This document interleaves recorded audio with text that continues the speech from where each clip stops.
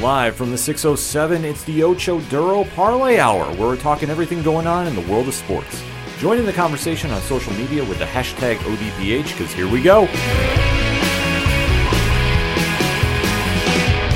Instead of looking deep inside, every word I have to say, keep it simple. Welcome to an all-new edition of the ODPH podcast, better known as the Ocho Duro Parlay Hour. What is happening, everybody? Thank you so much for joining us this week. My name is Ken M. Joining me in studio, as always, you know him if you're a longtime listener. He's the co-host. His name is Padawan J. Let me talk to you. Yeah, and boy, do we have lots to talk about on another fusion edition of the ODPH. So you're going to get the best of sports, the best of entertainment, and all the topics in between, because quite frankly, every time January rolls around, it's kind of a little slow start, if you would. Slow start. Not a lot going on. Right. Everybody's kind of getting to the groove of the new year, and we're here to just give you the best of both worlds. And that's why we put it all in one episode for you. So we want to keep that conversation rolling after the show. So, Pad, where do we head on over to? ODPHpodcast.com. Right on. Swing on over to the website. Check out the TeePublic Store link. Check out the Patreon link. Shout out to all our amazing patrons. One tier, $2 a month. Boom. Can't make it simpler. The social media accounts are all right there, updated and ready to rock and roll. The blog section, which always has new reviews up left and right, so you always got to click on there and see. The directory. Pat, how many providers are we on? 190,000. Sounds about right to me. That is why he is the statistician to the stars. Also, the classified section where you can find friends of the show, such as 3FM Podcast, Dragon Master Games, Nerd Initiative. Holy smokes, there's a lot happening there. There is a lot happening there that I am not legally allowed to comment on. Uh-oh. So that's why you're going to have to just click on the links, make sure you're following everybody there, and stay tuned, because 2024, in a short amount of time, is already kicked into high gear, and there's a lot more coming there.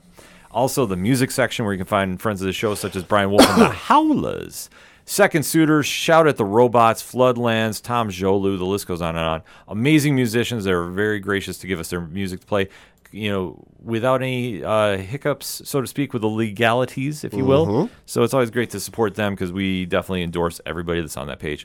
And if it's anything and everything that is the ODPH, you can find it at odphpodcast.com. And always remember, if you're using the hashtags on the socials, use the hashtag ODPHpod. Kicking off this edition, we have come to the end of one road and start of another, if you will. It is the final week of the NFL, Week 18. Boy, does that sound weird saying. But yet here we are, the last week of locks and leaps, technically. But there's more to talk about at the end of the segment about that. So, Pat, let's kick off the recap of the week that was. Yes, we'll start with my lock. I chose the Pittsburgh Steelers to defeat the Baltimore Ravens because, hey, Baltimore's got everything locked up they possibly could, so they'll be sitting all of their starters. So I figured, yeah, there's a pretty good shot Pittsburgh could pull this out, and they did, winning by the final score of 17-10. Mason Rudolph, 18 of 20 for 152 yards passing, 1 touchdown, no interceptions. Tyler Huntley got the start for Baltimore. He went 15 of 28 for 146 yards passing, just 1 touchdown, no interceptions. Gus Edwards led the way for Baltimore in rushing with 10 carries, 48 yards, no touchdowns. Najee Harris led the way for Pittsburgh with 26 carries, 112 yards rushing, just 1 touchdown. Deontay Johnson led the way for Pittsburgh in receiving with 4 catches, 89 yards, 1 touchdown. And Nelson Aguilar led the way for Baltimore in receiving with 5 catches, 39 yards, and no touchdowns. Well, I would say I'm not really surprised at this game, but I kind of was. Okay. We had known that Lamar Jackson, arguably the MVP of the league, was going to be sitting in this game. Yep. And Baltimore had nothing really to play for. I think about the only thing they had to play for was who the heck? It was one of their guys on defense. Oh, it was Jadeveon Clowney. Jadeveon Clowney needed 1 sack to hit like a, what was it, like a $250,000 bonus, $750,000 bonus? It was something in that range. Right. You know, and he got it, and he got his bonus. So that was about the only thing they had to play for. Right. So any other players, you know, snap percentages, you know, catches a year, like whatever you have in your contract that like, oh, I'm 5 away, 4 away, like whatever it was, that was about all they had. That's all they had. And realistically, they had nothing to play for. No.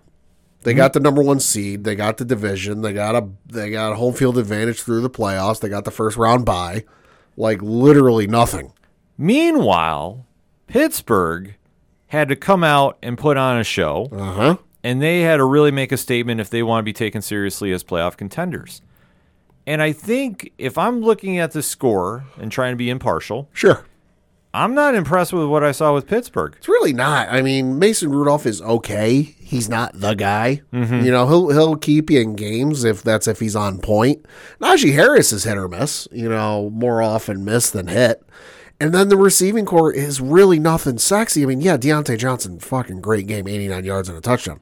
But after that, it's off a proverbial cliff. Pat Freemuth, 2 for 21, no touchdowns. Najee Harris had 5 for 21, no touchdowns. Jalen Warren, 5 for 17 and no touchdowns. Connor Hayward, 2 for 4 and no touchdowns. Allen Robinson II, none for none with 1 target. And George Pickens had nothing. Yeah. He's not even on the stat line. Yep. So, that being said, Pittsburgh's lucky they got away with beating Baltimore's second string. By only a score. Yeah. It's nothing to be celebrating except the fact they snuck in the playoffs. Yeah. You fell ass backwards. Yeah. Like, I would not be feeling confident if I'm Pittsburgh going in. Yeah, I mean, you've got a shot any given Sunday, any given Saturday. But, I mean, looking at who they're playing this upcoming week, they're at Buffalo. They're playing Buffalo. So, good luck with that, folks. Well, that's going to be the true test for them if they're really contenders. Can they match up with a Bills team that's playing ugly football but winning? Yeah. I'm not going to lie about it, folks. Yeah, we'll talk about Bills fans here in a bit. We will talk about that in a bit. But I think the takeaway from this is Pittsburgh backed into the playoffs. Mm-hmm. They're lucky they got in. They needed a win and some help, and, well, they got help. Mm-hmm. And I think that had a couple passes gone a little differently from Tyler Huntley, this game would have been Baltimore all day. Yeah. And that's the scary thing about this, that the Steelers did not come in and really impress me about this lineup going into the playoffs. I'm sorry. Right. If they weren't even facing Buffalo, if they were facing Miami, if they were facing Kansas City, I still would not be scared of this team. No, I wouldn't. I wouldn't be either. So I think they have a very tough task ahead of them on Sunday against the Bills. Yeah, I mean, this isn't the Pittsburgh Steelers team of old, obviously, but I also mean that in the case of, like, yeah, they're bummed. Yeah, they got some bumps. Yeah, they got some bruises, and they're a little nicked, here and there. But there's still a chance they could, that Pittsburgh Steelers playoff, aura where they could come in and beat you. That they just don't have that. No, they don't scare anybody. So this should be a pretty straightforward game with the Bills. You would think. But as any given Sunday, like you touched upon, there's a lot of different ways this can go. I think just Pittsburgh's lucky that fate was on their side with this one. Yeah. So we'll have to see what happens with them moving forward. Then we got to get to my leap, and the leap I chose was the Houston Texans defeating the Indianapolis Colts, which they did by the final score of 23-19. C.J. Stroud, 20 of 26, 264 yards passing, 2 touchdowns, no interceptions. Gardner Minshew, 13 of 24 for 141 yards passing, no touchdowns or interceptions. Jonathan Taylor, 30 for 188 yards rushing, 1 touchdown. Devin Singletary, 24 carries, 63 yards, just 1 touchdown. Nico Collins got 9 catches, 195 yards receiving on 1 touchdown. And for Indianapolis, it was Josh Downs going 3 catches, 48 yards, and no touchdowns. Well, Houston has been the surprise of the season. So seeing them pull this off, I'm happy for them. Yeah, I'm very happy for them. Yeah. I'm not mad about this at all. I think this is something that this franchise desperately needed. C.J. Stroud is the rookie of the year. Absolutely. No question about it. They have got their franchise quarterback for years. And I think that he is going to be somebody that's going to draw in free agents to play. And this is nothing but win for them. Barring some sort of like batshit insane, terrible injury, he's the dude. Mm-hmm. Oh, yeah. And I think now the only question that I would have if I am Indianapolis is, the last drive, I mean, you're literally a play away from making a run at this. For like the second year in a row. Yeah, and Gardner Minshew we know is not the guy. Obviously, they've had some injury problems this year. Yeah. But still, that situation, when Jonathan Taylor's running crazy, I think you got to put the ball in your playmaker's hands. Yeah, no, I mean, you do. And it's terrible that Indy, found themselves again in this same scenario, which... Unless you saw the game, the one stat line that you would miss is in the receiving department. Michael Pittman Jr., 5 catches, 44 yards, no touchdowns. 6 targets. And that one drop pass was the crucial one that they absolutely needed. Oh, absolutely. So that's what I said. In that situation, you got to put it in Taylor's hands. Yeah. It's a tough call. I mean, we can sit there outside looking in, but in this Right. situation, the fact the game was this close Yeah. and you're facing a Houston team that literally played with nothing to lose. Like, Yeah. they're not supposed to be here. No, a lot of people figured them to be pretty bad this year. But the fact that they have lucked into this position Yeah. is really telling about how the culture is changing there. Right. And like I say, I'm not really throwing this all on Tyler Goodson, who dropped the pass. Right. Granted, it's a very tough call, but in this situation, if it's 4th and 1, why are you not giving the ball to Taylor? Listen, I've never understood Indianapolis play calling since the Peyton Manning days. In the Peyton Manning days, where it was him and Tom Brady twice a year, made all the sense in the goddamn world, and he was like a brain surgeon, being so precise and with the cuts and the this and the that. Now it's like throw it up against the wall and see if it sticks. Yeah, I mean, I know that he did get hurt and was out for a little bit of the second half. Sure. But still, if he is able to come back out for that final series, he can. You have to give him the ball for 1 yard. Oh, absolutely. There's no, like I say, It's the equivalent of not giving it to Marshawn Lynch on the 1 yard line in the Super Bowl. yeah, no, point blank. So Houston proved that they're ready for this. Indianapolis is going to be some plays away for a while, like I think, because they have to get some playmakers there. Yeah, no, they do. And I just don't see it happening. So. We also got to give some flowers to C.J. Stroud, who finished the season with 4,108 yards passing, putting him 3rd all-time in the NFL for most passing yards in a rookie season. The only 2 folks he's behind, Justin Herbert in 2020, who had 4.3 thousand, and Andrew Luck in 2012, who had 4.4 thousand. So, pretty goddamn good company, because he's ahead of Cam Newton 2011, Jameis Winston 2015, Mac Jones in 2021, and Carson Wentz in 2016, among a whole host of others. Yeah, Houston did very, very well for themselves. So, I have to give them all the credit in the world. Like we say, when we talked about the preseason show, did not have them doing this well, and obviously making the playoffs. That is a huge morale booster for a team that absolutely needed it. Tough task ahead of them with Cleveland this week, though. Yeah. But let's go to, I'm going to say this right now. Wow.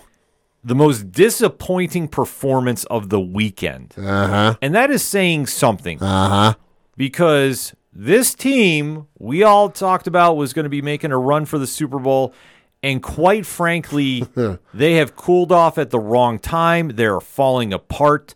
And this abysmal performance spoke volumes. I know it's division games, but it does not matter. Oh, it shouldn't, and it shouldn't be this bad. Right, let's talk about it, because, Philly. So, of course, Ken chose the Philadelphia Eagles to beat the New York Football Giants, which they did not, losing by the final score of 27-10. Tyrod Taylor, 23 of 32 for 297 yards passing, 1 touchdown, 1 interception. Marcus Mariota got the start, for most of the snaps. He went 13 of 20 for 148 yards passing, 1 touchdown, 1 interception. Jalen Hurts did see some game time, going 7 of 16 for 55 yards, no touchdowns, 1 interception. By the way, Tommy Cutlets got some time there, 2 of 2, 14 yards. For rushing, it was Kenneth Gainwell. He went for Philly with 7 carries, 62 yards, no touchdowns. For the Giants, it was Saquon Barkley going 18 carries, 46 yards, 2 touchdowns. For the Giants receiving, it was Wan'Dale Robinson going 5 catches, 85 yards, no touchdowns, and then it was Quez Watkins leading the way for Philly, going 8 catches, 93 yards, and 1 touchdown. Notably, A.J. Brown, 1 catch, 9 yards on 1 target. Dallas Goedert, 1 catch, 4 yards on 3 targets. Julio Jones got 2 catches, 13 yards on 4 targets. And yeah, that's about all I'm missing there. Well, I know Jalen Hurts got hurt. Okay. So I was watching the Dallas game because I had more of a rooting interest in that game, specifically for Washington, so I did not know that. No, his finger got messed up. Oh, you know what? I did see that. So, I mean, that's one element here. But, yeah. I mean, let's face it. The Giants are not a great team. Nope. Sorry, it's truth, folks. I'm not going to deny the honest take here. Like I say, they played awful football this year. So the fact that Philly, who should have came out of this game knowing the division, their division was on the line. Yeah, had to win. It was not locked up. Your seeding was not locked up. Hell, you could have slipped to the number 3 seed with this, because I remember watching the Washington game that they brought the broadcast there, because I think Washington was on the Dallas game was on Fox. They even brought up like, hey, even if both teams lose, like the number 2 seed isn't a guarantee. They could slip to 3. Yeah. This was just an awful performance. Oh, from top to bottom. On every level. 5 sacks from the Giants defense on Philly. For a game you need for seeding. So, I mean, you had something to play for. The Giants didn't. Yeah. The only thing Giants players are doing for is bonuses and morale. Morale in some cases, and trying to showcase. You finish the season with a win? Yeah, and try showcasing where they can go next season if they don't want to be in New York. Which is probably a few. Well, I could imagine. I mean, Saquon Barkley is going to be one that we're going to have to watch because I think he's expecting to get franchised again, and that's going to end messy if that's the case. They should have just paid him instead of doing Daniel Jones. And that tackle. Yeah, I digress. But for Philly, who finished down the stretch 1-5. Yep, started off 10-1 and finished 1-5. I will say this right now: Philly does not scare me going into this playoffs. Nope, and I have not seen a team that has been this dominant the last couple of years fall off a cliff like this. Because you look at some of their early seasons. Okay, they beat New England, they beat Minnesota, Tampa Bay, Washington, the Rams. Which that's like, hey, that's not bad. You start off 5-0, then you go into the Jets, you lose there. Oh, yikes! Not because that was week 6, so Aaron Rodgers was gone by that point. That wasn't against Rodgers. But then you get into the second half of the season after they had the bye week in week 10. Which hey, they rattled off wins against the Dolphins, Commanders, and Cowboys, so you had back-to-back division wins there. Then you beat Buffalo and Kansas City, but then you get shellacked by San Francisco like it's Mike Tyson in his prime. You lose to Dallas, you lose to Seattle. Yikes! You barely squeak out the win against the Giants. Sorry, I realize it was 33-25, but that should have been more. Oh yeah, and then you lose to the Cardinals and the Giants. No, there's such a big disconnect. It's ridiculous. Yeah. And if I'm an Eagles fan, I am very, very scared for the playoffs. I'm nervous. I would not be feeling confident at all. They are playing Tampa Bay. And I will tell you what, Tampa Bay is going to give them a run. I'm not going to fully say Arizona gave them a run, and Arizona beat them. Well, that's the whole thing right now is Philly has no excuses to make. And if Jalen Hurts is not 100%, it's going to be a very easy game. Oh, yeah, it is. Marcus Mariota don't scare nobody. No, and I think even him against Baker Mayfield, which would have been a great college matchup years ago. Yeah, that would have. Is not exactly screaming box office now. Little Oregon-Oklahoma action there? Yeah, but in this case, Philly has fallen apart at the worst time, and that's the scary thing. Which is something you don't want. No, you don't. And for a team that was built to win now, they have such a tough time putting it together, especially when you're losing. Like, now you have to make a run. Is it unheard of? No. But you need a lot of luck in your favor. And that's the situation that now that you drop to the 5th seed, you don't have the luxury of playing at home no matter where you go unless some freakish nonsense happens. But let's face it, at this stage, you're going to be one and done unless you can pull it together, because Tampa Bay is one of the most slept-on teams in the league. But they're finding a way to win with Baker. Yeah. So, really, this is going to be a test for them in the playoffs. But I'm already giving you a sense, like, if I had to put a percentage on it right now, I give them a 40% chance of winning. The only way they make it out of this alive is if they get lucky, because if it stays stat quo, so Philly's the what do we say Philly is? 5th. Philly's the 5. So you've got the 7 playing the 2 with you've got the Rams playing the Lions, which I think is 6-3. Yeah, correct. That's 6-3. And then you've got the Packers playing the Cowboys, which is 7-2. So unless LA or Green Bay wins, the Eagles, assuming they win, would go in to face San Francisco. But if LA or Green Bay wins, then it's whoever wins that one goes and faces San Fran. Yeah. But right now, I listen, Green Bay, love you to death. You've got amazing cheese. But I don't see them beating Dallas. It's in Dallas. We know how Dallas is at home this year. And then you've got the Rams going to Detroit, which I realize that's a great story. Stafford coming home after, everything he's done, blah, blah, blah. Mm-hmm. But let's not forget, it's the first home game for Detroit in like 30 some odd years. Yeah. That place is going to be loud. There's no way the Rams are beating Detroit. So Philly right now is staring, down the lane. They're trying to peek ahead, see if they can pass a couple cars, and San Francisco's waiting ahead for them. And let's not forget what happened the last time. Yeah. So Philadelphia, I wish you luck. But Yeah. it's not looking good for you. It's not. In this upcoming playoffs. Then we get to the game that bittersweet, if you will. Yeah. Because this year, the worst division in all of football was the NFC South. Yeah, it was. And there really wasn't a lot to talk about there. By a lot. But right behind it was the AFC South, Uh-huh. in my opinion. Yeah, no, both divisions very bad. And one team that everybody has been talking about that maybe, just maybe, this is their year, Uh-huh. decided to also cool off at the worst possible time. Just want to point out, you, myself, and Rich from the 3FN podcast all picked that team to win this division. Mm-hmm. And that shows how badly they've been playing. Yep. Considering everything else going on in this division. The Jacksonville Jaguars lost at the worst possible time. Winning they were in. Mm-hmm. Against a team that, quite frankly, was already done. Yep. And this was just an epitome of Jacksonville every year. Yeah. I mean, let's get into the game. Yeah, so the Tennessee Titans defeated the Jacksonville Jaguars 28-20. Ryan Tannehill, 17-26 for 168 yards passing, 2 touchdowns, just 1 interception. Trevor Lawrence went 29 of 43 for 280 yards passing, 2 touchdowns, 2 interceptions. Travis Etienne Jr. went 16 carries, 57 yards with no touchdowns. Derrick Henry led the way for Tennessee in rushing with 19 carries, 153 yards rushing, just 1 touchdown. DeAndre Hopkins led the way for Tennessee in receiving with 7 catches, 46 yards, 1 touchdown.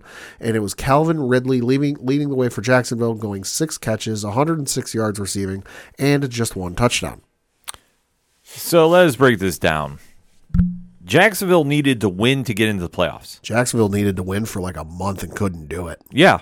Well, they did until the end of the month. No, but they fell apart at the worst possible time. No, they did, because they went into their Week 13 game against the Cincinnati Bengals, and I'm looking at their schedule. No, I don't have all of this memorized. Mm-hmm. They went into their Week 13 home game, mind you, against the Cincinnati Bengals, which was a Monday night game, and it was the first Monday night game for Jacksonville in like a decade. Mm-hmm.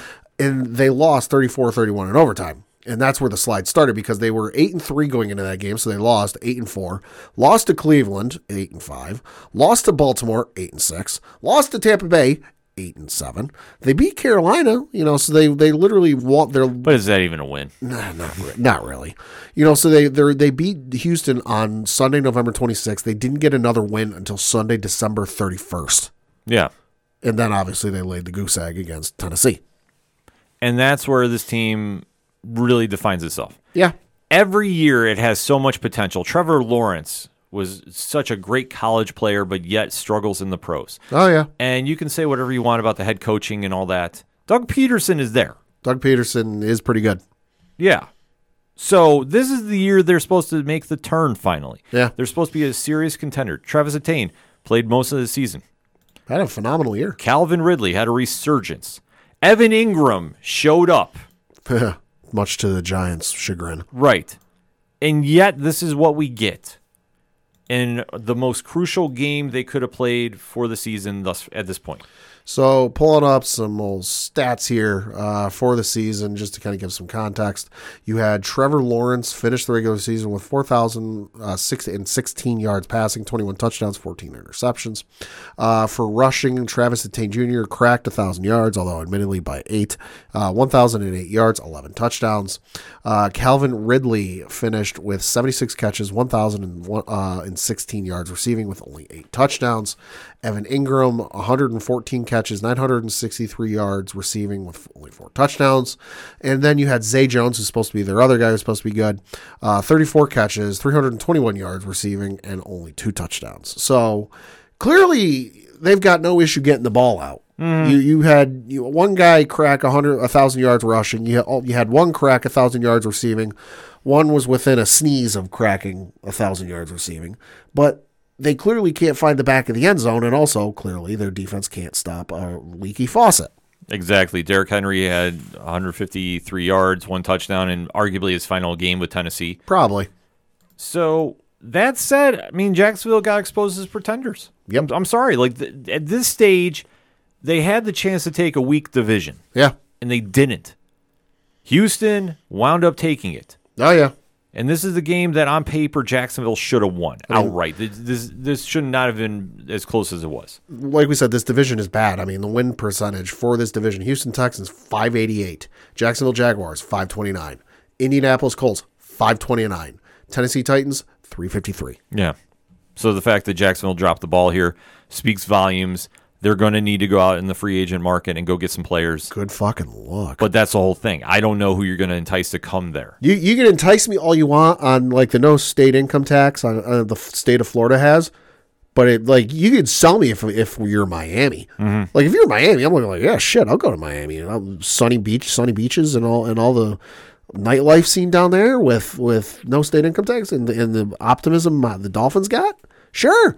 You fucking try to sell me that shit and then go, oh, by the way, it's Jacksonville. I'm like, yeah, sorry, I'll stay where I'm at. Yeah, unfortunately for them, they're going to need to make some moves this offseason. I just don't see them doing. They're gonna have to do something because it's just not working. Right, and as for Tennessee, we do know as we were hitting to record, Mike Vrabel has been relieved of his head coaching duties. Correct. I think he's going to wind up somewhere very quickly. Probably by Super Bowl, I would say. Oh, I think after. If not soon. I don't see them making any announcements during Super Bowl week. Usually the week in between. Yeah. That's where you hear about players retiring because they don't want to upstage the big game. Right. I think you'll hear something shortly thereafter. Right. And I think he's going to wind up in one of those big jobs, possibly with the Chargers. Yeah.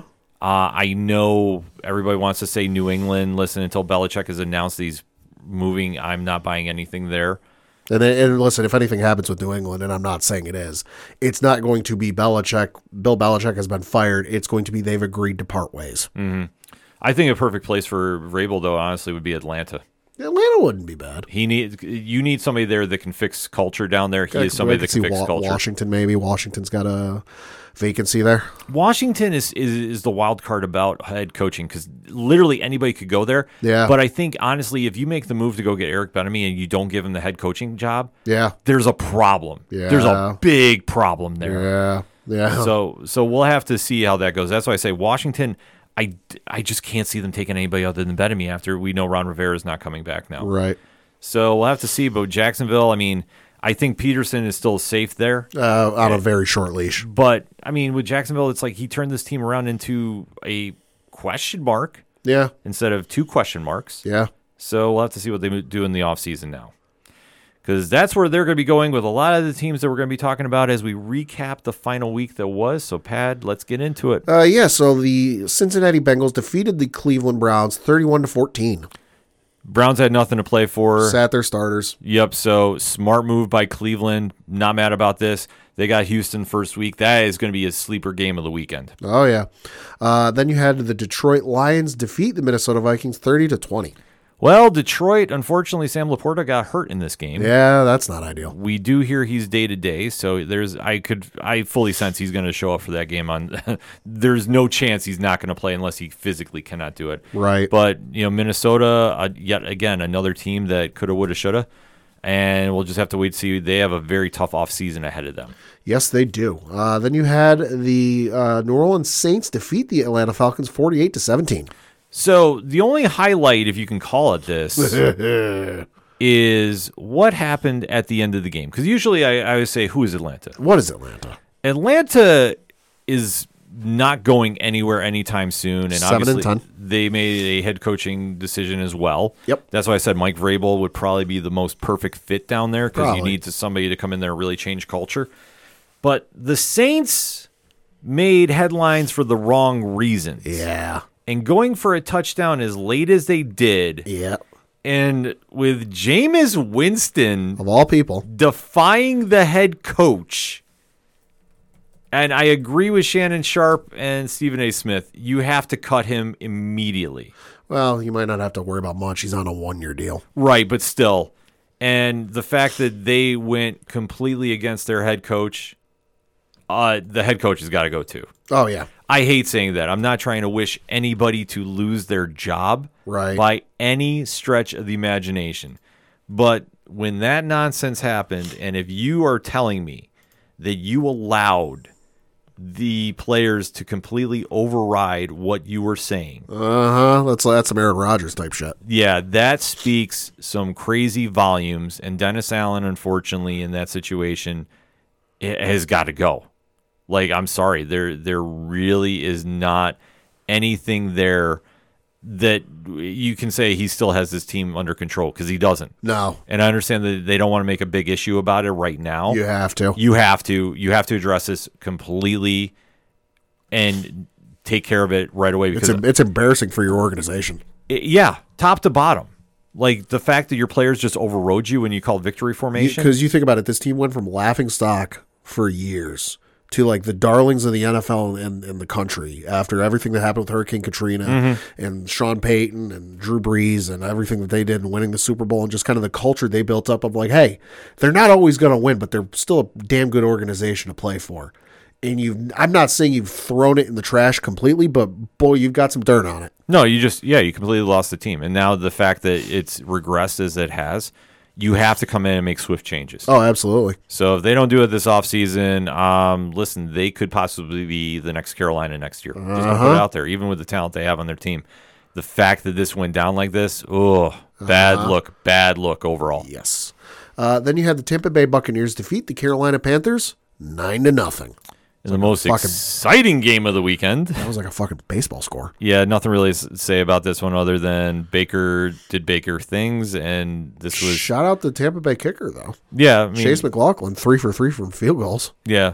But other than this, I mean, Tampa really didn't have to do too much other than just win. Yeah. So I just think they coasted because they knew Carolina has nothing behind them. So and Carolina is another team this offseason that needs a lot of work. Yeah, they do. You had the Green Bay Packers defeat the Chicago Bears 17-9. All they needed was love. Yes, they did.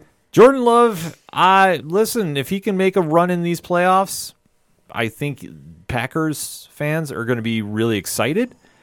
I don't know if he is going to be it. It's debatable. Have you seen that matchup on Sunday? Yeah, that's why I say I'm trying to be optimistic because I do have a special place for Green Bay. I just don't see it happening. The Bears, obviously, a lot of work this offseason. What are they going to do with their draft picks? I don't know. They got the first and I think like the fifth. Yeah, I mean, if I'm them, they have to really make smart decisions. Yeah, they've got the first overall pick by way of Carolina, and then they've got the number 9. Mm-hmm. And if they can flip, honestly, with them, if a team wants to make a move, I'd be willing to deal with that 9. Yeah, because you're going to need to retool this entire team. Oh, and if you wind up trading Justin Fields, which is getting rumored, and you want to make a run for the kid from Carolina, which listen, I'm going to tell you right now, we saw what happened the last time the Bears took a quarterback from North Carolina. Yeah. They got a Maserati, but he did not turn into a Maserati right then and there. Yeah, that's true. So I would say buyer beware. Fields, I think, just needs people around him. Yeah. I don't think he's that bad as he's getting portrayed, but, we'll kind of have to wait and see. But they're going to be watching the Packers and seeing what they do, because with them against Dallas, I believe. Yes, it is. That's going to be a tough challenge. That's going to be real tough. Yep. Have to wait and see about that. Then you had the Las Vegas Raiders defeat the Denver Broncos 27-14. Let's ride into the offseason. Yeah, and now reportedly Denver might keep Russell Wilson around. Okay, I'm just going to say it right now. If Russell Wilson comes back, that is going to be such a bad scene. That's an abusive relationship. Yeah, like literally, there's no point. Like, obviously, they don't want each other around. They need to separate. Uh-huh. And if I'm Denver, I trade him somewhere. I send him to Atlanta. I send him to a team that needs a quarterback. I mean, maybe if you even want to get gutsy, and depending on what Cleveland does, you could try making some moves there and sending him there. Yeah, good luck. I got a feeling Deshaun Watson might not be back next season. I'm just going to I just have we'll just say reasons for that. Could be. But the Raiders, I think, are going to be the team to watch this offseason, and I will say this, they need to hire Antonio Pierce. The fact they haven't done it already is a travesty. Yeah, it is, because he will. I will say this: if they don't hire him, if you have a head coaching vacancy, He's going to be. he should be at the top of the list. Yeah. He should be. Yeah. And if he's not, like I say, in Atlanta, he could do wonders there. Oh, yeah, he could. Washington, he would do wonders there as well. And you have to think about some of the other teams. New Orleans, I mean, obviously, I'm going to put the karma out there. They need to make a change. He would do wonders there, because you try telling me any one of those players would try that nonsense on him? Oh, shit, no. No, he'd run right on the field, take the fine, and be good. So, like I say, the Raiders need to lock him up, and that's going to be the only thing I care about them for this offseason. Then you had the Seattle Seahawks defeat the Arizona Cardinals 21-20. Well, Cinderella ran out. Fucking costing me from going a perfect week, 4 picks on the weekend. Motherfuckers. Yeah, no, Seattle, listen, they cave it. They're all just, unfortunately, injuries took their toll on them. Yeah. And nothing to sneeze at, though. They fought valiantly. It did not work out their way in a couple games they should have won. Yeah. But a lot of stuff to be excited about next season for Seattle fans in Arizona. Well, I mean, Arizona fans, hey, you've got the number 4 overall pick. yeah, so don't screw it up. The Kansas City Chiefs defeated the LA Chargers by the final score of 13-12. Ugly game. Considering you look at the box score on this game, and you had no Patrick Mahomes. Blaine Gabbert got the start. The leading rusher for Kansas City was LaMichael Perrine. Yeah. Yeah. And the leading receiver was Mecole Hardman Jr. No Travis Kelce, no Marquez Valdez-Scantling, or if he did play, he didn't catch anything, which would be par for the course these days. So, but you did have, and obviously Easton Stick got the start for the Chargers, but yeah, the LA Chargers couldn't beat the Kansas City backups. Yeah, no, the Chargers are a hot mess express. Yep. Easiest way to say it. Kansas City had nothing to play for, and they still beat you with their third string. Just saying, folks. If you want the temp in the room, that's the temp in the room. Then you had the LA Rams defeat the San Francisco 49ers 21-20. Asterisk by this one, because the 49ers did the smartest thing ever. Sat everybody. And the Rams needed this game, too. Yeah, they did. So, kudos to the Rams. They showed up for this. I know Puka Nakua got the rookie record for, receiving yards? Receiving yards, yeah. Yeah, I think it was the rookie record and the team record. There was something like that. It was something. Considering him and Cooper Kupp on the same team, that's mind-blowing. Both healthy. Yeah. So, obviously, them making the playoffs, that's a big move. Then the last one we got to talk about before we get to our two teams is the Dallas Cowboys defeated the Washington Commanders 38-10. Bum, bum, bum, bum, bum. See, kudos to Dallas. Yeah. I don't say this often. I know Dre Driven will shoot a line in about this one. Dallas understood the assignment. Yeah, they did. They did not mess around. Christ. They wanted to make a statement win to the rest of the NFC. This was close for all of about a quarter. Mm-hmm. They did what they needed to do. They wanted the NFC East title. They got it. And now they have a home game against Green Bay. That is all they could ask for. They were smart about things. Yep. Philly was not. Oh. So, Dallas, congratulations. You played very, very well. You understood the temp in the room, and you rose to the challenge. Yep. Kudos. Excuse me. Then we got to get to our two teams. Not much to say about Patriots. They lost to the Jets by the final score of 17-3. Low-scoring game. Both teams suck offensively, but then also there was a fucking blizzard going through New England. But the only thing of note was shout out to the Jets kicker who almost nailed a 49-yard field goal in the fucking snow. Go check out the highlight. It's absolutely insane. But yeah, Jets won. Patriots lost. Patriots have locked up the number 3 overall pick. That's why I was watching the Washington-Dallas game, because if Washington won and we lost, we would have gotten the number 2 overall pick. But it is what it is. It is what it is. I mean, if this was Belichick's last game, doubt it. Yeah, like I say, I'm waiting to see the scenario that gets him out of New England. I just don't see any team really enticing except maybe the Chargers. But then again, do you want to try taking on that project at this state? I don't know. I can't see it. But yeah, the season's done for them, and now just have to wait to see if Aaron Rodgers actually wants to come back. I don't know. We'll see. And then obviously the Buffalo Bills defeated the Miami Dolphins 21-14, locking up the AFC East. Well, this game was ugly as hell. Yep. I am not sitting here touting too much praise other than Miami should have won this game. They did not. Mm-hmm. Injuries, I know, started creeping in a little bit. Mm-hmm. But they were also hitting the Bills as well. When Rasul Douglas went down, I thought this game was instantly going to Miami.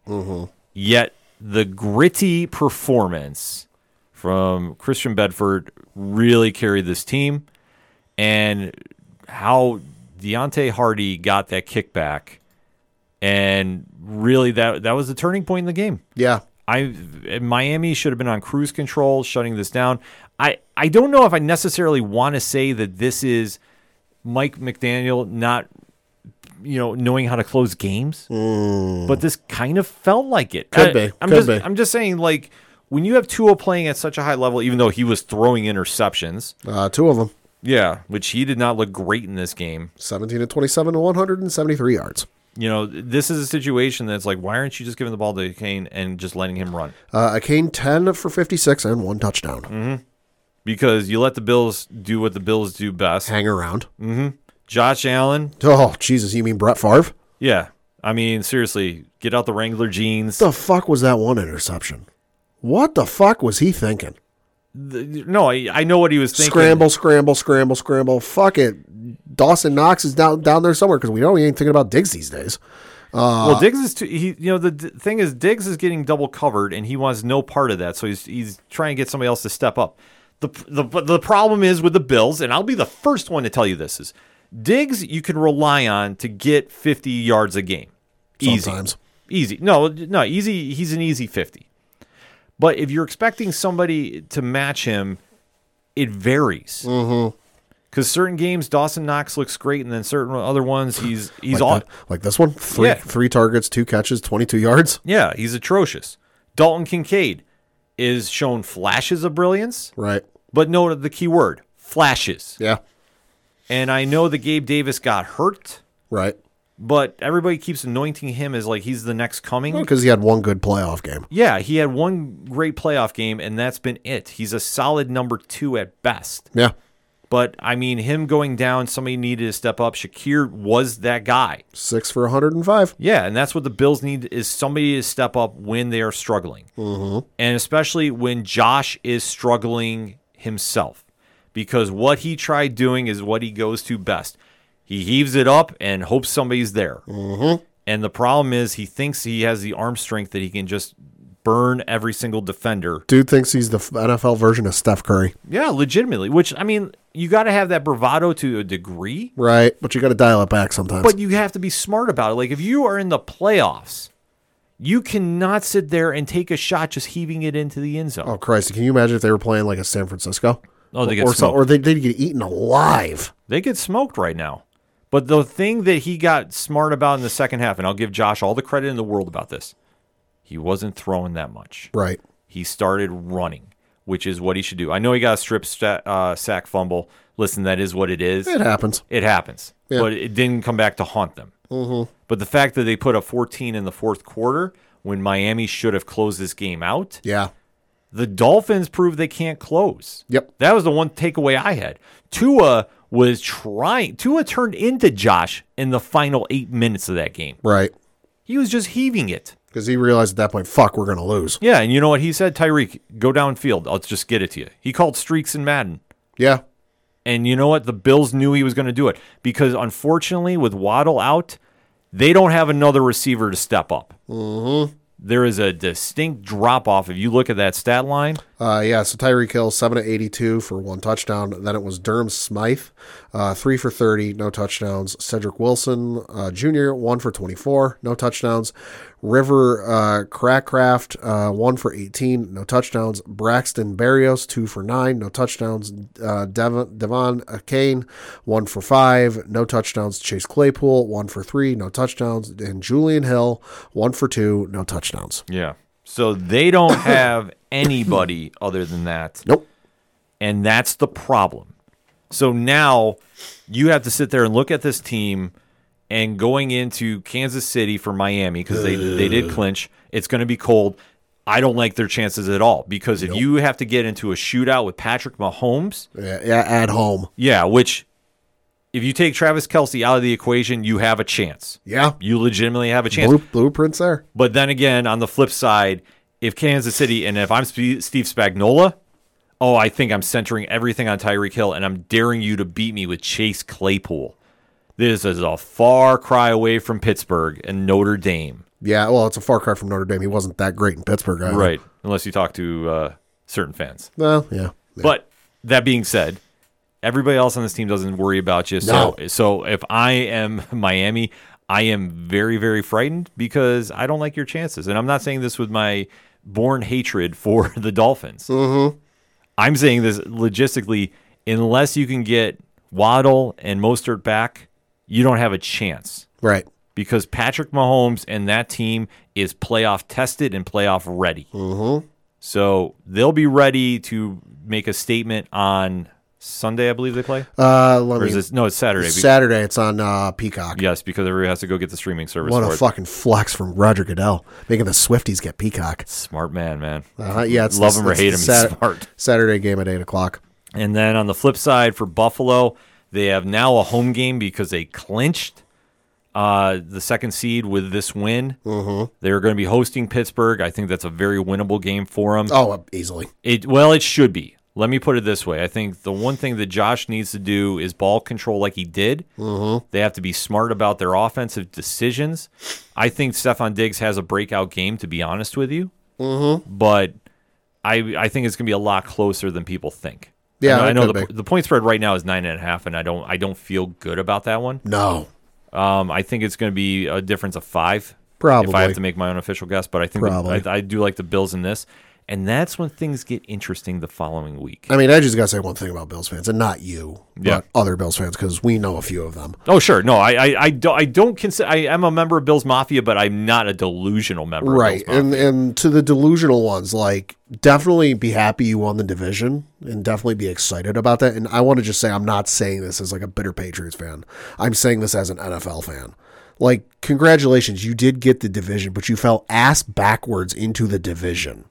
You know, I want to know, I yourself, you, Ken M, and Rich did all pick the Buffalo Bills to win this division back in August. Mm-hmm. We all figured you would win this division, but no, you stumbled ass backwards into this division at the literal 11th hour. And I say 11th hour because you were the last game to go on for the week. Mm-hmm.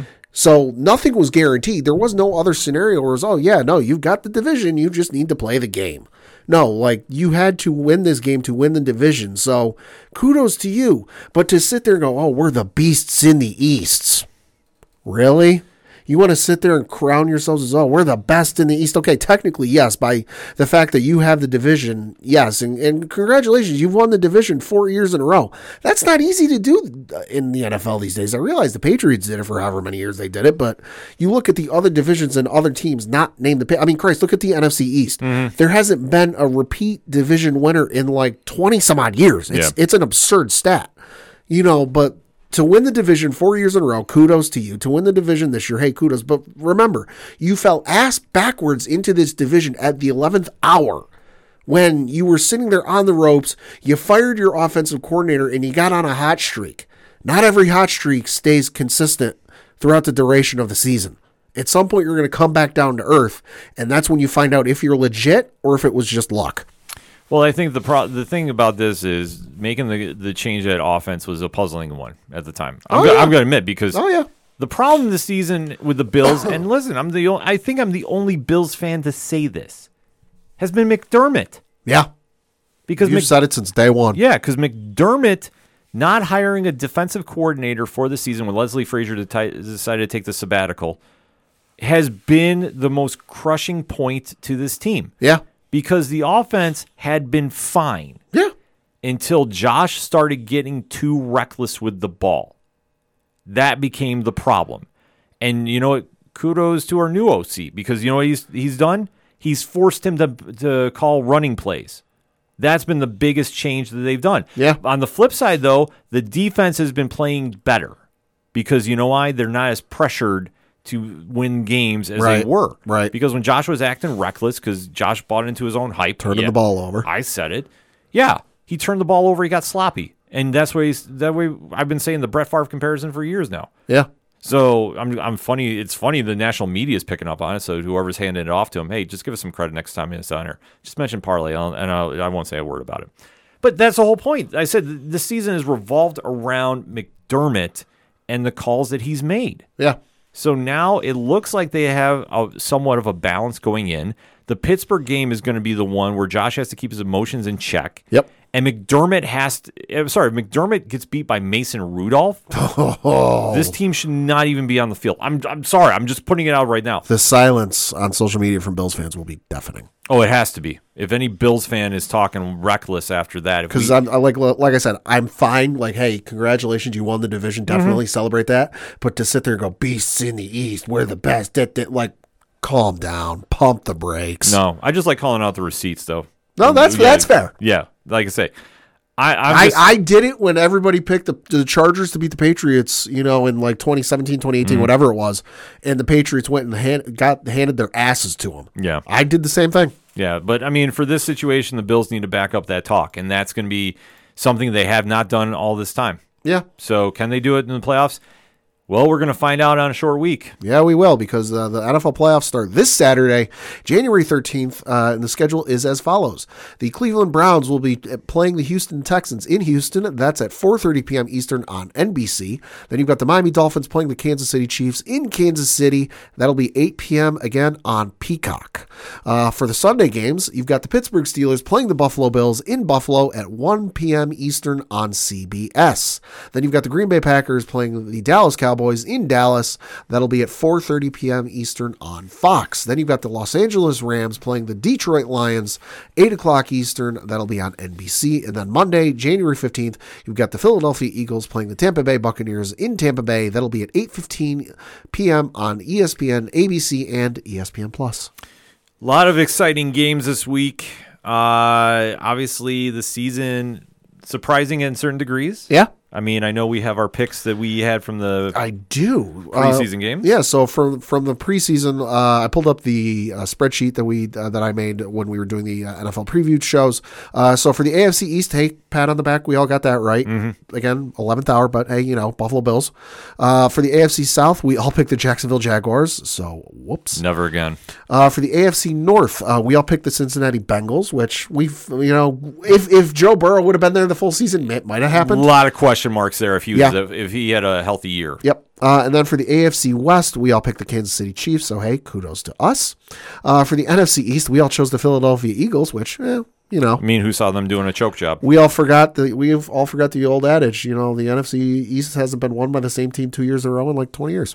For the NFC South, well, we all got it wrong. Ken picked the New Orleans Saints. Rich and myself both picked the Carolina Panthers. For the NFC North, Rich and Ken got that right. They chose the Detroit Lions. I chose the Minnesota Vikings, got that wrong. And for the NFC West, we all got that right with the San Francisco 49ers. And for the playoffs, so Ken got 1, 2, 3 out of the 7 right. He obviously got the Jaguars and Bengals wrong, and then he got 2 of the 3 wildcard teams wrong. He chose the Jets and Patriots, which obviously didn't make it, but he did choose the Pittsburgh Steelers. For myself, I also got 3 of the 7 right, picking the Bills, Chiefs, and Steelers. I did get, much like Ken, the Jaguars, Bengals, Patriots, and Jets wrong. For Rich, he did better than us for the AFC. He got 4 of the 7 right, picking the Bills, Chiefs, Steelers, and Ravens. He did get the Jaguars, Bengals, and Jets wrong. And then for the NFC, Ken, you got 4 of the 7 right, picking the Eagles, Lions, Niners, and Cowboys. So, I mean, you got the Eagles and Cowboys mixed up, but they're still in it. Still in it. And you got the Saints, Seahawks, and Vikings wrong. For myself, I got 4 of the 7 right, picking the Eagles, Niners, Cowboys, and Lions. I got the Panthers, Vikings, and Seahawks wrong.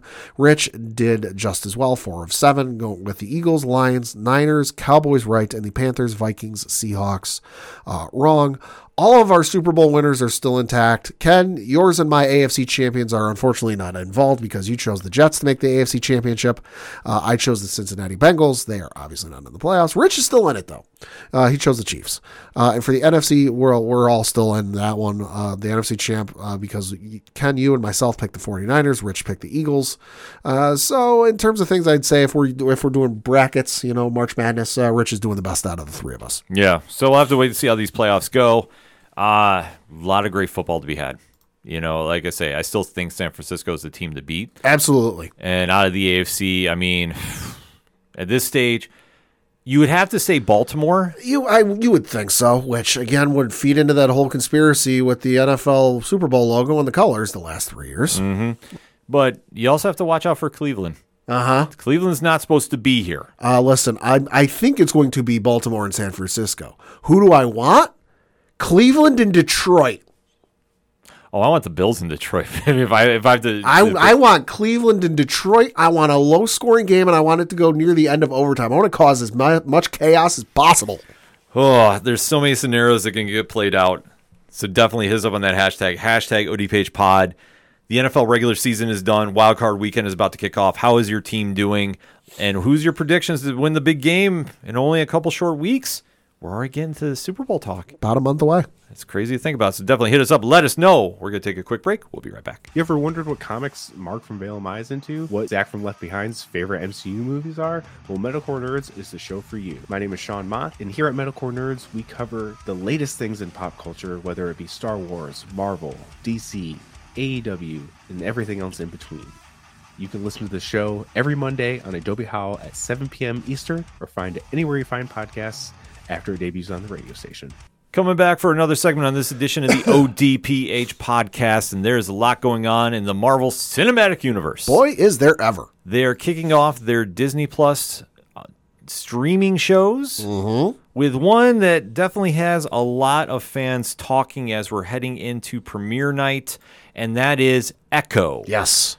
Coming out of the Hawkeye show, the long-standing because she debuted in 1998. Wow, really? In the comics. Okay. Yep. So I would say the long-standing Daredevil figure is now making the break into her own show. Alkaya Cox is playing the title character, Maya Lopez, and according to the IMDb preface, quote, Maya Lopez must face her past, reconnect with her Native American roots, and embrace the meaning of family and community if she ever hopes to move forward, end quote. Okay. So obviously this show has a lot of moving parts involved with it. We do know Vincent D'Onofrio is reprising the role of Wilson Fisk, a.k.a. Kingpin, in this. Okay. We have seen screenshots of one Charlie Cox, a.k.a. Matt Murdock, Daredevil, in this as well. Yup. And for being 5 episodes, there's a lot of question marks pertaining to the series. Yeah. Now, we had seen the Echo in Hawkeye. Yep. When that came out, made a very big splash in a short amount of time. Yep. The last thing we knew is she came to the truth about what happened with her father and decided to go shoot Kingpin in the face. So I would say it's a spoiler, but it's been out for a while. It's been out for at least over a year now. Yes. So that being said, Pat, going into this series, what is your expectations for this? What is the vibe that you're kind of getting into? What would you recommend this to a viewer about? I'm recommending this if you were obviously a fan of the Netflix show, Marvel shows. You know, you didn't really dabble into the mainline MCU stuff all that much because right now I don't think it's going to play too much into the overall story of the MCU. So I wouldn't expect anything from like, you know, a Captain America to show up or like a Spider-Man or like anything like that. But like down the road, I feel like this might have some implications. Maybe we'll see. But no, I'm excited for this just because we're finally going to get a return to full-fledged Daredevil and such and Kingpin because we haven't seen those characters in quite some time. You know, and so to see them back in the role, obviously, you know, Wilson Fisk showed up in the Hawkeye for a brief moment, you know, and then obviously you had, or did he show up in Hawkeye? I don't know. I feel like he showed up at some point. Yeah, Vincent, they made the crossover in Hawkeye. Just Charlie Cox showed up in Daredevil as in She-Hulk. He showed up in She-Hulk, and then he also made the one scene appearance in Spider-Man, Spider-Man 3. You know, so we haven't gotten necessarily the full tilt re-exposure to the characters, you know, like we might have wanted, like myself. But to get the characters back, it's going to be awesome. And like I said, if you want to, if you're looking to check this out, you don't really need to know much going into it because I feel like, you know, what they did with Hawkeye wasn't necessarily the full intro. It was just the kind of like soft pilot, if you will. It's the, hey, we're introducing the character here, but it's going to get their own show, you know, down the road. And obviously it did because here we are. Well, I think the main point that I'm so excited about this show is this is, in my opinion, the continuation of the Netflix Defenders universe. right now, yeah. Now into the Disney Plus area. Because Until we start seeing the episodes and they start like actually divulging information yet to be seen. But you have to think about the impact that the street level superheroes made. Right. And especially at the time when the MCU was more focused on the Avengers family, which is great. And the films. Yeah, the films. That's what I say. You saw the Avengers focus there. Yeah. But on the Netflix shows, it was all street level. Yeah. It was Daredevil, Jessica Jones, Luke Cage, Iron Fist, Punisher. Yeah. And then they did the street level Defenders too, which some were more hit than others. Yeah, But Daredevil set that benchmark so high that anything coming out of that is what fans are gravitating towards most, in my opinion. Oh, I agree. Because the show had always just been consistently on point. Yeah. So now to see this character, which has been so synonymous with Daredevil, come into the MCU and really make a point in the Hawkeye series and almost be the show stealer of that, Yeah, I would agree. to now picking up for 5 episodes, which is not a lot to go off of. So No. it's going to be kind of a question of what they want to do as far as storyline wise. Right. Because it's still very up in the air. Well, and I wonder if, how big a presence is Daredevil going to have in this? Obviously Vincent D'Onofrio's Kingpin is going to have a major focus in this, considering Kingpin is Maya Lopez's father. I can't help but wonder if this is going to be a possible lead into the Daredevil show they're doing. I have to imagine it has to be. That this is almost like what they did with the Kingdom Hearts game, where like they did that Kingdom Hearts 0.2 whatever that was like going to be at the start of Kingdom Hearts 3, but they decided to cut it out and make it its own thing. Obviously not an equal comparison, but like a similar thing of like, we were going to do this thing. We were thinking about doing this with Daredevil, but hey, this would work on its own. Yeah. No, I agree with you. I mean, I think, like I say, from when I read the IMDb description there. Yeah. Like I say, they're being very... It's very vague. Vague. And I know that that's for a reason. Yeah. Because they're not even alluding to anything with the Kingpin. Well, and we know that the review embargo hasn't dropped yet, which under normal circumstances would be cause for concern. Anytime you get to like the day a project comes out, film, movie, TV, and the review embargo hasn't dropped yet, usually 9 times out of 10, that's a cause for concern. But in this instance, I think it makes sense because all of the episodes are dropping at once. Some did drop though. Oh, okay. Maybe it was like a social late night. Maybe it was like a social media embargo is up, but not like the full review embargo. You could say that because I know our good friend Sean from Metalcore Nerds, right, did one he's already posted about it and singing rave reviews. Okay. And I think that's the one thing too. They really want to keep it tight-lipped because it's spoiler free, right? But still, the majority of people that I've caught online talking about this, and like I say, it's only been a few hours since this was uplifted, right? Everybody's had some really good things to say about it and saying just a lot of the same themes, right? Which is the Netflix show, the MA feel, which is something the MCU needs. And there's a space for it. Oh, there absolutely is. Because not everything can be geared towards the pop culture audience, much like not everything in the Marvel Comics universe is geared towards pop culture, right? Too. I mean, and listen, I know that there are going to be parents whose kids are looking at them, I want to watch it. It's the new Marvel show. It's going to be TVMA. Watch it before you show your kids. And if you want to make sure your kids don't get a hold of it and watch it without you having previewed it, make sure it's cool for them to watch. Because I remember back in the day when Saving Private Ryan came out, everyone at school went and saw Saving Private Ryan. And I wanted to go see Saving Private Ryan. Yeah. And my parents were like, hey, we got to go watch and see. We got to go watch and make sure this is okay for you as a young child to go watch and see before we let you go see this. And looking back, because I saw it years later, they obviously didn't let me go see it. And then I was really bummed about it, but I got over it quickly. But like years later, I finally saw the movie, and based off the opening scene of Saving Private Ryan alone, I'm like, no, yeah, I understand why they didn't let me see this as a kid. But to the parents who have kids that might want to see this, watch it before you let your kids see it, and so you make sure they don't like sneakily watch it before you give them the okay. There are parental rating settings on your Disney Plus for a reason. Mm-hmm. And I think that's what they need to do for this, because obviously I think they want to set a tone for the street level heroes. Yeah. And especially with Daredevil having such a following and such, a spotlight on it for the amazing work that was done with and a big fandom. Yeah, that's what I say. Like, you don't have a lot of room for error, which is kind of weird to say. No, you don't. But it's true, though, because you think about Marvel's most consistent comic over the past few years has been the Daredevil series. Yeah. No matter who's been a part of it. Yeah. And if you've gone through the creative teams that have left their marks there. Like, it just, everybody has their own story they tell. Right. So then you have the hype from the comic universe coming in with the pop culture audience that knows it from Netflix. And that's what I say. When you have this exposure with Echo, you're going to have a lot of people tuning in to check this out. Obviously, for her being the first Native American superhero. Yeah, I believe so. On the MCU. On live action. Yes. And also the first deaf Yes. character in the MCU. Yes. That we have in this situation as well, too. So there's a lot of people that are going to be tuning in to see it. And obviously with the praise that came out of the Hawkeye run, Yeah. that now is going to have a ton of eyes on it. I think this is just going to be nothing but a big win going Oh, it's going to in. be awesome.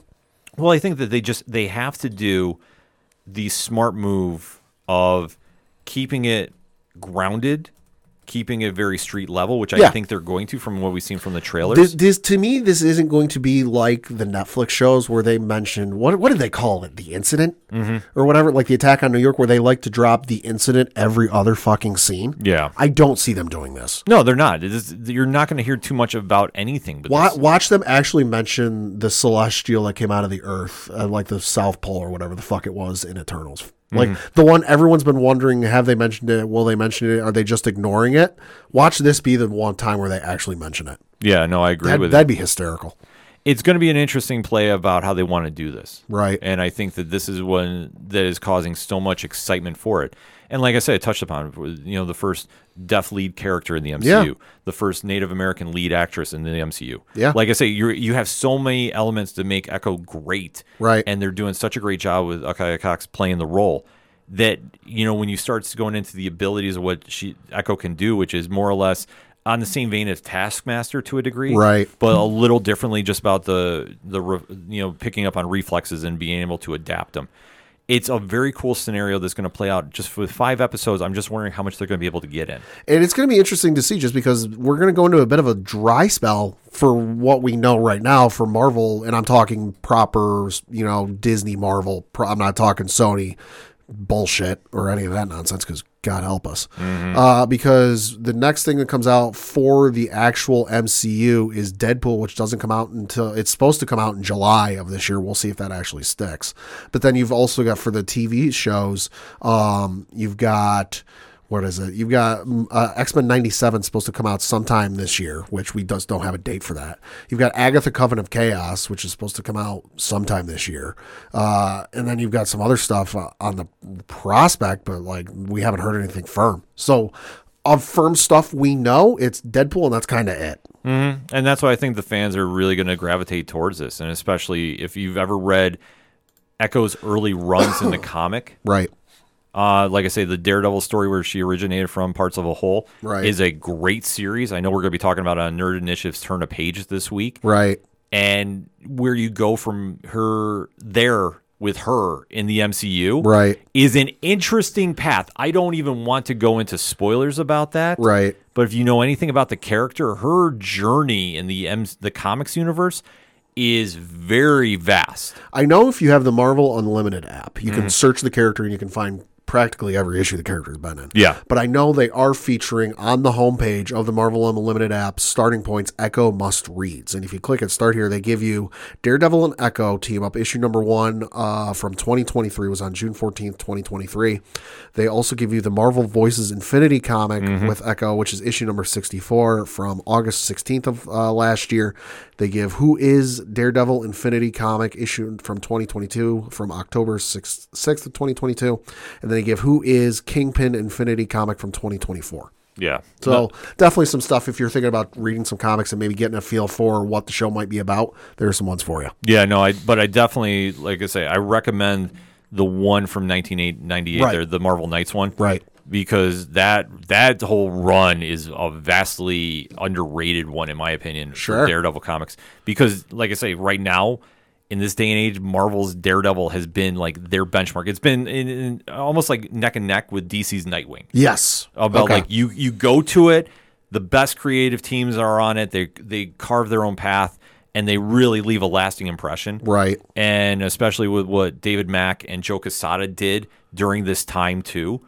Like I say, it's a great story about like how they really elevated Daredevil at that time, and Echo played such a big part, and especially with the connection with the Kingpin, as you see how this story plays out, and then now where she goes from here. I wonder if they're going to follow the same suit as the comics, but we'll talk about that next week, though, right? Because I don't want to spoil too much. Because I just say the things I'm looking forward to with this: street level superheroes are back. Yes, Kingpin is back, and I'm just looking for that gritty crime drama that. Anytime you talk the Kingpin, that's what you get. I mean, we've seen the Kingpin in a number of instances, and not once have we seen a real crime syndicate set up. I would love to see some sort of crime syndicate, crime families, whatever else. If we could get like a Hammerhead to show up or something like that, I'm all for it.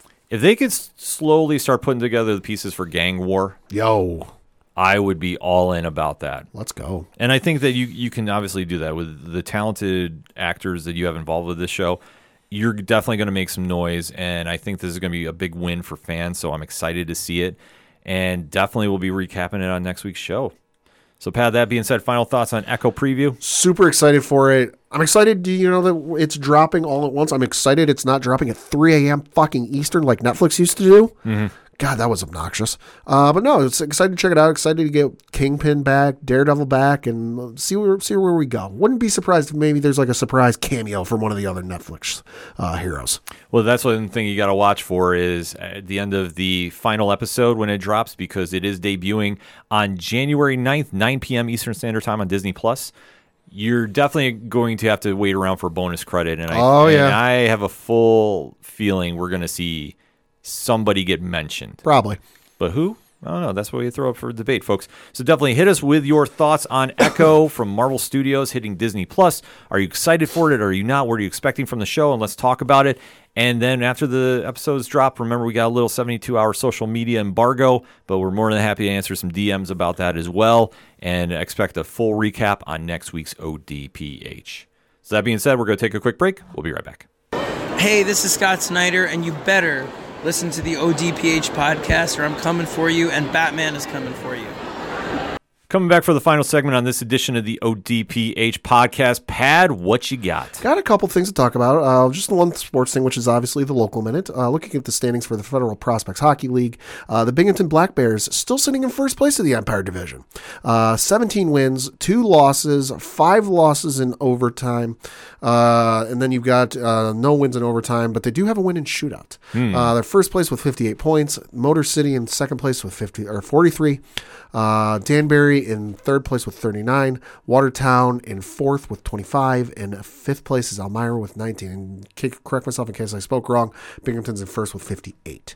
Looking at their schedule from this past week, they had just the one game. It was a home game on Saturday, January 6th, won by the final score of 8-1. Jeez. They're on the road this weekend. Got 2 games. Friday, January 12th, 7:30 p.m. Eastern. They are playing the Danbury Hat Tricks. Then they're playing Danbury again on Saturday, January 13th, 7 o'clock Eastern. That is on the road. They're back home, though, Friday, January 19th, 7 o'clock Eastern. Against who? Danbury. For more tickets, information, all that good stuff, go to binghamtonblackbears.com. And we're going to talk a little bit of entertainment news because we did have some breaking news today as we record. Some exciting breaking news, I would say. Reading from the article on StarWars.com, so don't get more official than that, folks. Yes. Says, quote, "The Mandalorian and Grogu are embarking on a new adventure to movie theaters." Directed by Jon Favreau and produced by Favreau, Kathleen Kennedy, and Dave Filoni. The Mandalorian and Grogu will go into production in 2024. Quote, "I have loved telling stories set in the rich world that George Lucas created," said Favreau. "The prospect of bringing the Mandalorian and his apprentice, Grogu, to the big screen is extremely exciting," close quote. Quote, "Jon Favreau and Dave Filoni have ushered into Star Wars 2 new beloved characters, and this new story is a perfect fit for the big screen," added Kathleen Kennedy, president of Lucasfilm. The Mandalorian and Grogu will lead Lucasfilm's ongoing feature development slate, including films helmed by Sharmeen Obaid-Chinoy, James Mangold, and Dave Filoni, who is currently developing Ahsoka Season 2 among those in the works. This is the way, close quote. Snuck in 2 announcements in this press I was going to release. say, how excited are you for this? Well, I'm very excited. One, it's been rumored for a while The Mandalorian was going to get a final season movie. And, release, which I know some folks would say, oh, well, why fix what ain't broke? Stick TV. And that's not wrong. But I feel like with where they're building, which for all intents and purposes seems to be they're doing Heir to the Empire, which is a story that you cannot do for small screen in terms of breadth and scope and just everything that entails with that's meant for big screen. It's going to be box office. And it don't matter if Dave or Jon Favreau are writing. It's going to be amazing either way. It's going to be awesome to see. It's a story and scenes that are too big for the small screen. Yeah, no, this is going to be nothing but big wins. Long rumored, but finally get confirmation. Yeah. And then Ahsoka season 2, like I said. I mean, that's not a surprise, given how the first season ended, we figured. Right, but, with the movie, we thought everything might be coming to an end there. So it is exciting to hear that we still have more Ahsoka coming. Yeah, but sneaking it in at the end of the press release, that's hilarious. Brilliant. Yep. And then let's get into the comic picks this week because there's a lot going on there. Yeah, there is. So I got a couple of things. The first of which is from DC. You've got Action Comics issue number 1061 from Jason Aaron. This one reads, The Wizard Bizarro. Jason Aaron writes Superman for the very first time, teaming up with all-star artist John Timms to present a startling new vision of the Man of Steel's strangest foe. When Superman's doppelganger discovers a dark secret about himself, it unleashes the most dangerous version of Bizarro the world has ever seen. Ooh, that sounds real interesting. Definitely going to have to give that a read. And then from the folks over at Marvel, got two of them. First of which is Wolverine issue number 41 from Benjamin Percy. Yes. Sabretooth War Part 1. This one reads, Sabretooth War begins here. The most violent Wolverine story ever told. Boy, that's saying something. It is. Get ready for the showdown to end all showdowns. Wolverine versus Sabretooth. It's been years since these heavy hitters have crossed paths in the Marvel Universe, but as Krakoa falls, so rises Sabretooth, and he's out for revenge. They threw Victor Creed in the pit, but he's free and wielding an army of Sabretooths. Will prove once and for all why he is Logan's ultimate nemesis. Co-written by literary powerhouses Benjamin Percy and Victor Laval, and drawn by artistic dynamos Corey Smith and Jeff Shaw. Don't miss the inaugural issue of this multi-shipping saga leading up to the landmark issue number 50. That's going to be nuts. Ben Percy has done no wrong on his run with Wolverine, and the fact that they're touting this is going to be the bloodiest thing ever. That's saying something. That's saying a lot. And lastly, certainly not leastly, Star Wars issue number 42 from who? Charles Soule. Charles Soule. This one is a part of the Sith and the Skywalker storyline they got going. It says Sith Rising. Luke Skywalker knows his destiny is leading him toward a confrontation with Darth Vader. Vader is a Dark Lord of the Sith, and Luke is barely even a Jedi. To have any chance at survival, Luke must find a way to train himself in the battle techniques he will soon face. He must find another Sith. Always two, there are no more, no less. My ass. Charles Soule doing Star Wars, this is going to be a must pick up. Absolutely. And for me this week, stacked lineup. I feel like I say that all the time, but that's how great comics are. Coming out from DC Comics, one of my favorite stories out right now. Batman and Robin number 5. Ooh, okay. So this is one Joshua Williamson has been penning. Nikolai Jimenez, which I apologize if I messed the name up, is stepping in for art duties from Simone DiMeo for this issue. And this has been a crazy story because obviously there's a lot going on with Man-Bat, which this is not really a spoiler. Right. But he was revealed to be involved with the first kind of story arc here. Obviously, there's more going on with this case and where their investigation is now leading them. You're not going to be ready for the last page. I'm just going to say that right now because the issue is out today as we record. Hey. So I can speak a little bit about it, but I'm going to tell you right now, if you haven't picked up this story, it's a great one, and it's a nice change of pace, in my opinion, from what you see with the other Bat books right now, because there's a lot of the father-son dynamic going on with Bruce and Damian here. But that last page is definitely going to get some fans talking. So you definitely want to keep an eye out for that. Comixology Originals, Nice Jewish Boys number 3. So this has been the crime story that's been going on by Neil Klein and John Broglia. Definitely one that's got a lot of emotion behind it. The story is getting deeper and deeper about what is going on with Jake Levin. And just, there is no easy way out for him.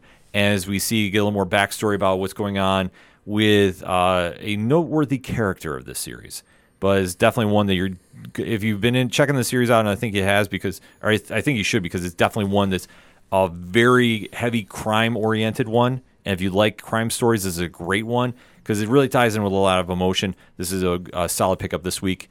Over from Marvel, too, I mean, I was going to say Wolverine War is definitely at the top of my list. And also Ultimate Spider-Man is now coming back. So this is going to be the one. Jonathan Hickman, Marco Cicchetto. This is one, fans. I mean, I have circled on my pull list. So I definitely am excited to go check this out. Also, Rise of the Powers of 10. So obviously this is the companion piece. Like we said, Fall of the House of X. The end of the Krakoan era is definitely taking place. So Marvel's got a big week going on.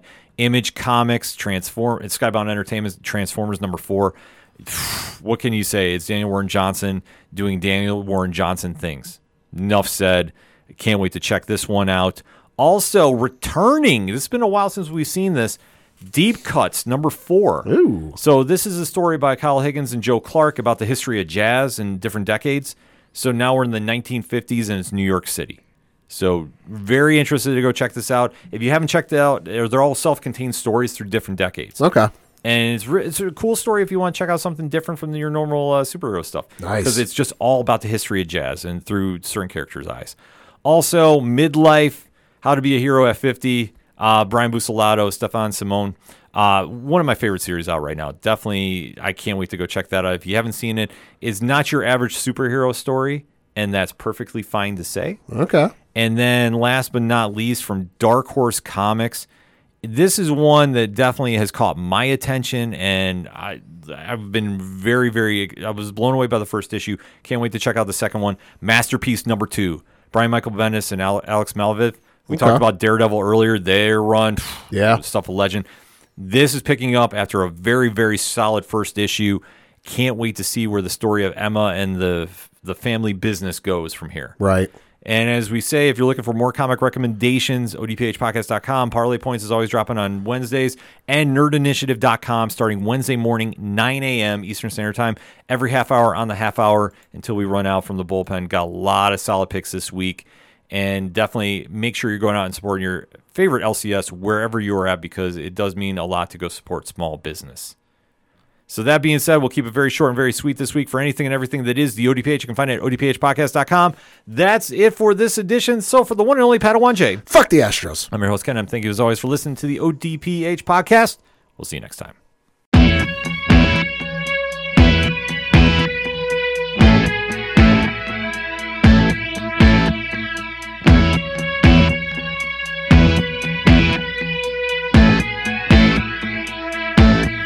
It's such waste of time, swiping left and swiping right on people you could know. 'Cause anyone who's worth a damn be worth way more than a picture could ever show. You could find the right light, find the right angle, and never find your soul. And it can feel like a losing battle, and this plot is full of holes. This modern way of finding love just makes me feel so alone.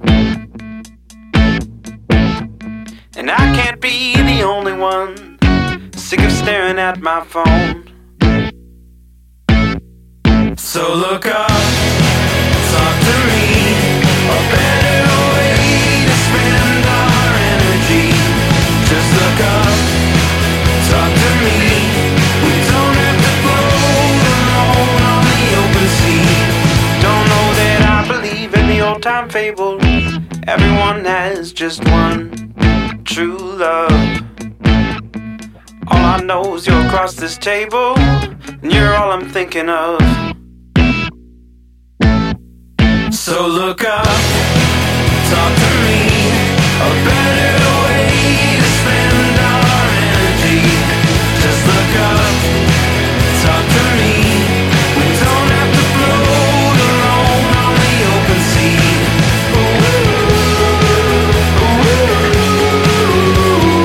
Talk to me.